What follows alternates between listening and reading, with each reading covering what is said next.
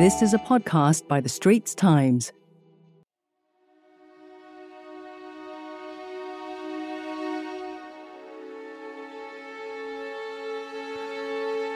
If you're feeling anxious, angry, and depressed about climate change, you're not alone. A growing number of people around the world in rich and poor nations are increasingly worried about the future.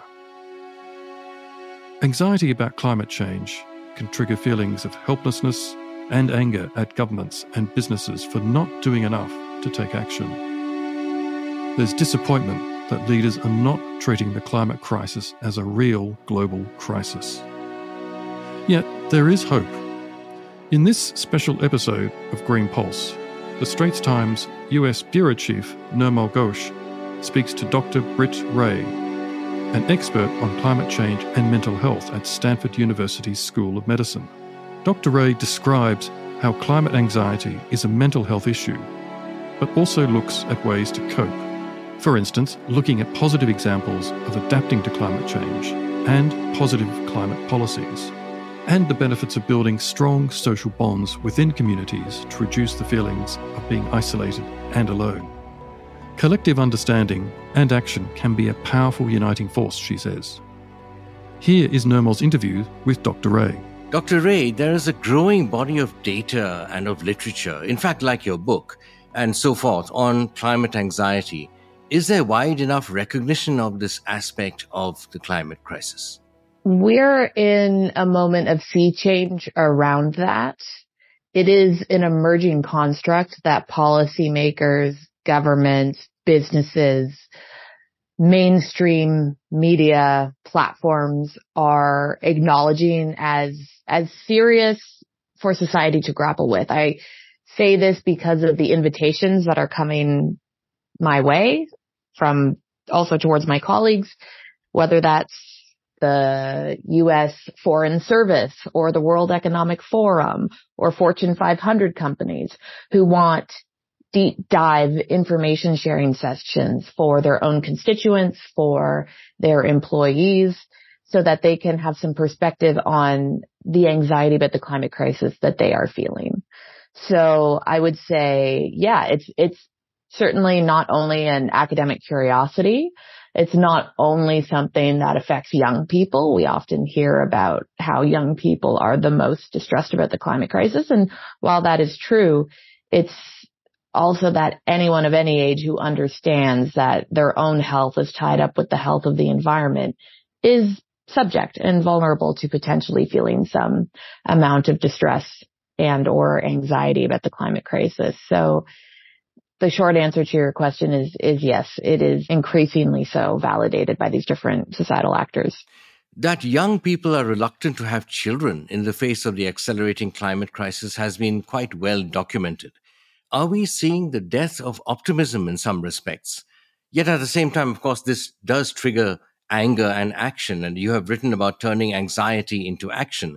You have written as well of internal activism. Could you elaborate on your thoughts on that? Yes. It depends on what we mean by action. So I'll get to that point in a moment. But to back up and speak to optimism, what we see when young people say that they don't think it's fair to children to bring them into this world, given what the climate crisis is going to impose upon young people who have to grow up in a warming world, what we are hearing is a sense of futurelessness, a sense of diminishing opportunity, a sense of increasing traumatic turbulence, just getting baked into the background layer of our world. And while that's already the reality for many marginalized populations, even the most privileged and enfranchised young people who have a certain amount of climate awareness and process it in a particular way might feel that they are no longer safe in this world, that it's a kind of chronic sense of insecurity that the climate crisis can engender within young people when they're talking about not wanting to have kids. And we also see that, there's a variety of reasons that people might explain their reproductive hesitancy as it relates to climate concerns. It's about not wanting to overburden an already burdened planet with more human activity and consumption and waste and extraction, which, especially those living high carbon intensive lifestyles in the industrialized Western, Northern, global North nations that, share the bulk of responsibility for why the climate crisis is the way it is.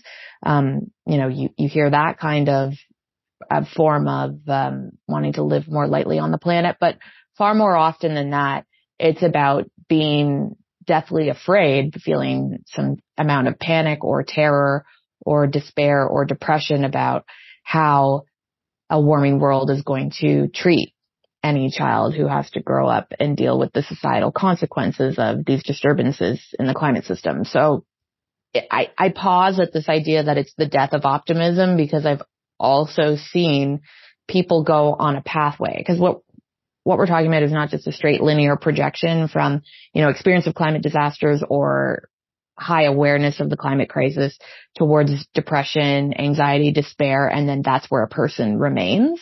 There's often a journey with peaks and valleys and different forms of processing and emotional strengthening, which could mean that someone who goes through a climate awakening that's so distressing to them that it causes a shock response and it can almost be internally shattering for them, they could get forms of community solidarity and support and emotional management tools and coping mechanisms and forms of taking collective action, that they come out the far side of grief and despair more convicted to take on the climate crisis than ever before. And then they become what's sometimes referred to as a stubborn optimist, just that we're fully in, fully convicted. I will never stop working to address this crisis and mitigate its harms, no matter how dark it gets. And that's a type of brightness of mind and courageous optimism that is very alive in the climate movement. And those people have also felt the spiky ends of climate despair and depression. So it's a bit tricky to just sum up. But yeah, I think your latter point about the antidote to despair not being action, we think of action as this external action, right? About policy change, hitting the streets in protest, lobbying, causing internal change at big influential organizations. But there's also action which is inward focused. The internal elements of strengthening our emotional resilience, of being able to be with suffering, right? To have mindfulness skills or other forms of existential coping that allow us to observe the despair and the depression and not get hijacked by it or not fall apart because of it, and still see that we can, generate meaning and purpose from that suffering, and sometimes even joy and lightness in the face of it. So that's the internal processing that is also, Caroline Hickman in my book, if you continue reading it, you'll see she talks about internal activism. And so the argument I'm making there is that internal activism and external activism, or internal action and external action together, become a much more robust way of living well with the climate crisis, aka antidote to despair, than just trying to offload our pain and suffering, which is actually very appropriate to feel some distress about the climate crisis, given the external situations we live in, rather than trying to just offset all that struggle and pain into external action as though it will remove it. That's when we see some inadequacy. And if people are suppressing their emotions and they don't have skills for dealing with the negative quality of them. Fascinating. Sorry to jump around a bit in this conversation, but climate anxiety is sometimes dismissed as a cliche, as the lot of the industrialized countries. Millions in the global south might say we don't have that luxury of climate anxiety. And you write about this, in fact, in your book. Could you elaborate a bit on that? But it is much more widespread, isn't it? It's much more widespread. We have data. Since the book was published, the largest global sample to date was collected of close to 13,000 young people around the world across low, middle, and high income settings in more than 30 countries. And it concluded that climate anxiety is hurting mental health everywhere, from Brazil to the Philippines to Uganda to England and so on and so forth. This is not just a phenomenon of the worried well, so to speak, where only the most privileged among us who have not faced existential threat before suffer the most because the climate crisis is the first thing to make them feel unsafe in their human life. What we see instead, including the 10-country study that I write about in the book that I was a co-author of when we looked across India, Nigeria, Philippines, the US, UK, France, Australia, Portugal, Brazil, 45% of young people globally say that their thoughts and feelings about the climate crisis impact daily tasks. So functioning in terms of eating, sleeping, concentrating, going to school, going to work, these regular, simple tasks. But then when we looked in India, Nigeria, the Philippines, countries in the global south who are already facing the brunt of direct climate impacts, that was much higher, 67%, 74% functional impairment. And we look at the injustice of this, right?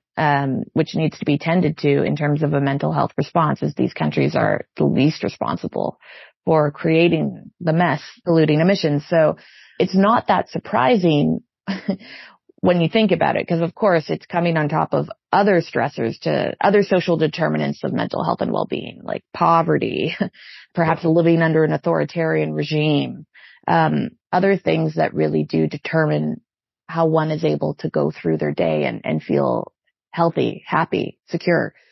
But I think the problem is our language. Our language is inadequate, right? So if you're talking to a bunch of people in Bangladesh about if they have climate anxiety, even if translated into their language, they might say, what are you talking about? I've never heard of that.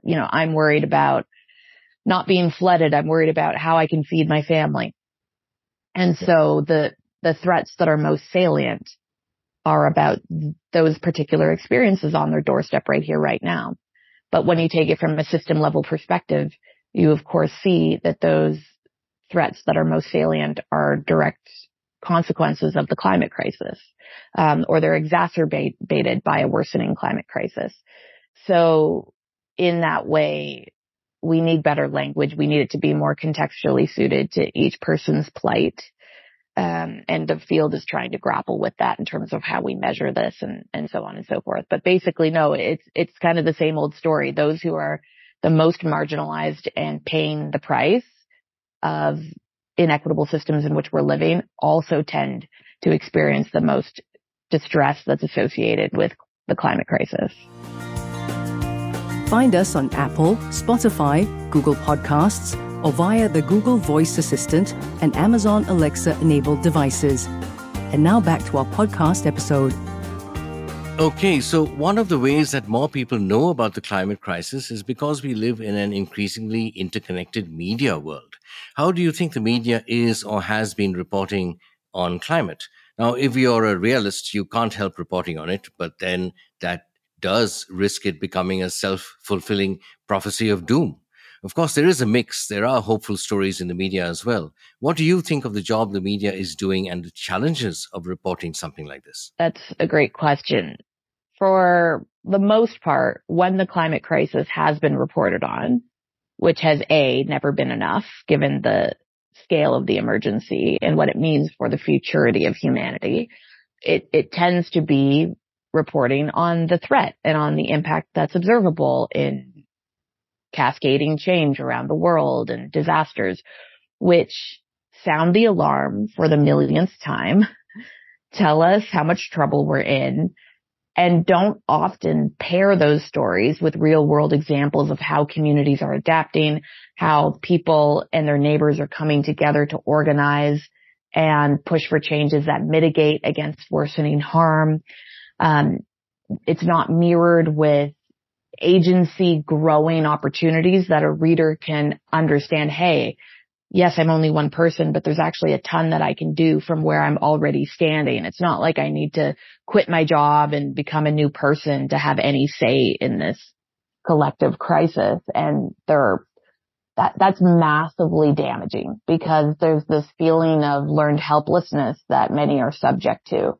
Like, oh, well, I might as well shrug another doomsday article and go back to watching Netflix because I feel so impotent on this issue and I haven't been given hopeful stories of what my role even is, let alone journalists and some artists are increasingly doing this, but largely that story of a better future and how we get there and what it means to implement policies and practices that can create a more regenerative Earth are also missing from all of the climate coverage. It's just pretty much anxiety-inducing information that will trap us in a tightening tunnel possibility, and it can narratively foreclose our sense of what is possible in the future. That's what anxiety and depression do. And so that, when spread across a media ecosystem, of course, is doing damage to people's sense of possibility and understanding of agency in the climate crisis. Now, beyond that, what did we see in the pandemic? We saw media reporting on this front page news every single day for years, right? Death counts, hospital interventions, vaccine rollouts and availabilities. It was being taken seriously at the level that was required, at the scale demanded by the public health emergency underfoot. And that instills a sense of confidence that society is orienting itself towards the crisis, that authorities are on it, and, it's top of mind. Now, if we were to pay attention to what the IPCC tells us, the UN Intergovernmental Panel on Climate Change, about the scale of danger we are in, the severity of the crisis, the true mobilization that's needed to prevent as much harm as possible, the climate crisis would also be reported on every day, front page news, all around the world, with hopeful actions about policies that are changing, ways that communities are adapting, improvements that are being made and tracking progress along the way. And it would engender a culture of emergency mode that would actually help people feel like we were somewhat on track rather than completely off the rails. And it's that sense of being completely off the rails and observing that current power holders, governments, leaders, nations, etc., are not taking it as seriously as the scientists tell us it ought to be taken.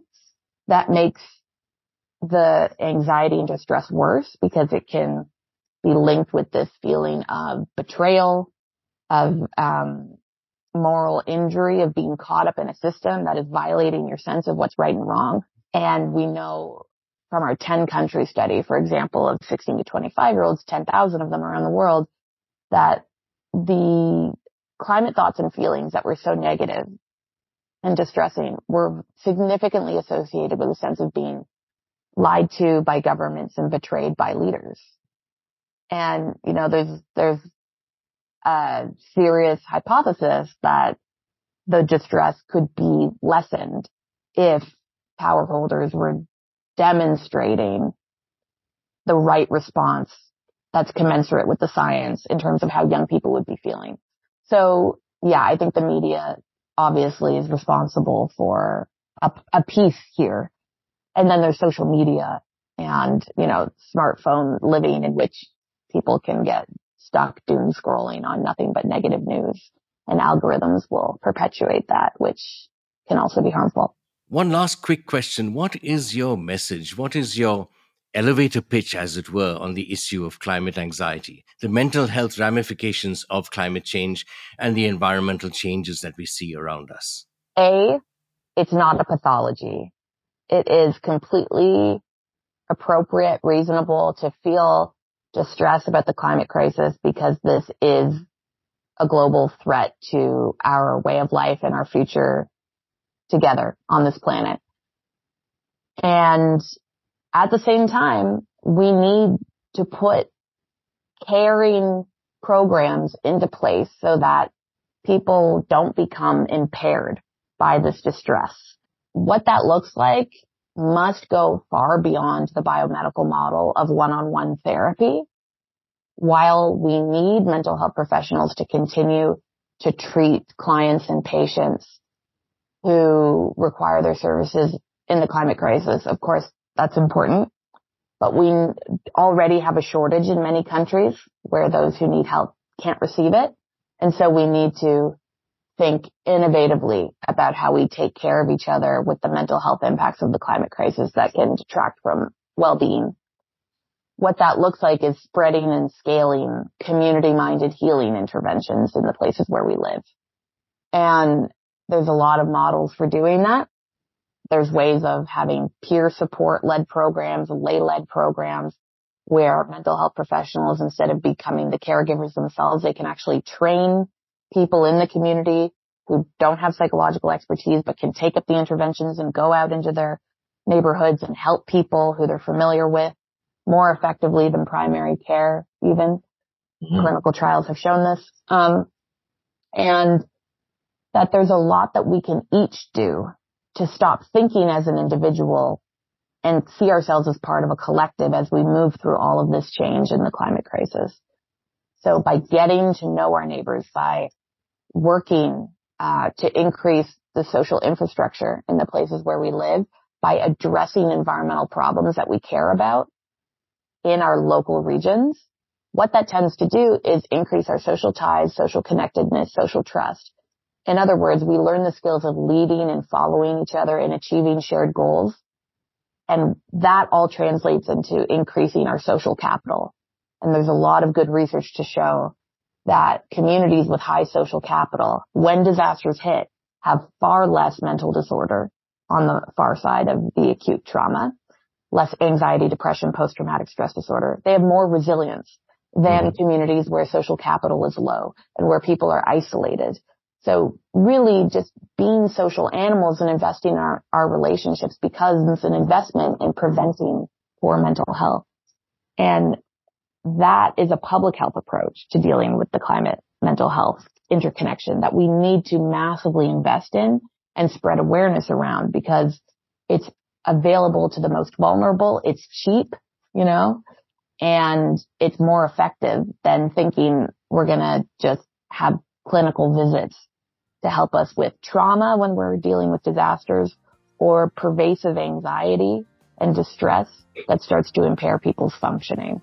We need to really help people take shared ownership over their own mental health by bringing governments in to support that kind of a move towards, yes, as I mentioned, public health approach here that builds resilience. That's really long-winded. That's not an elevator pitch, but there's many components to talk about.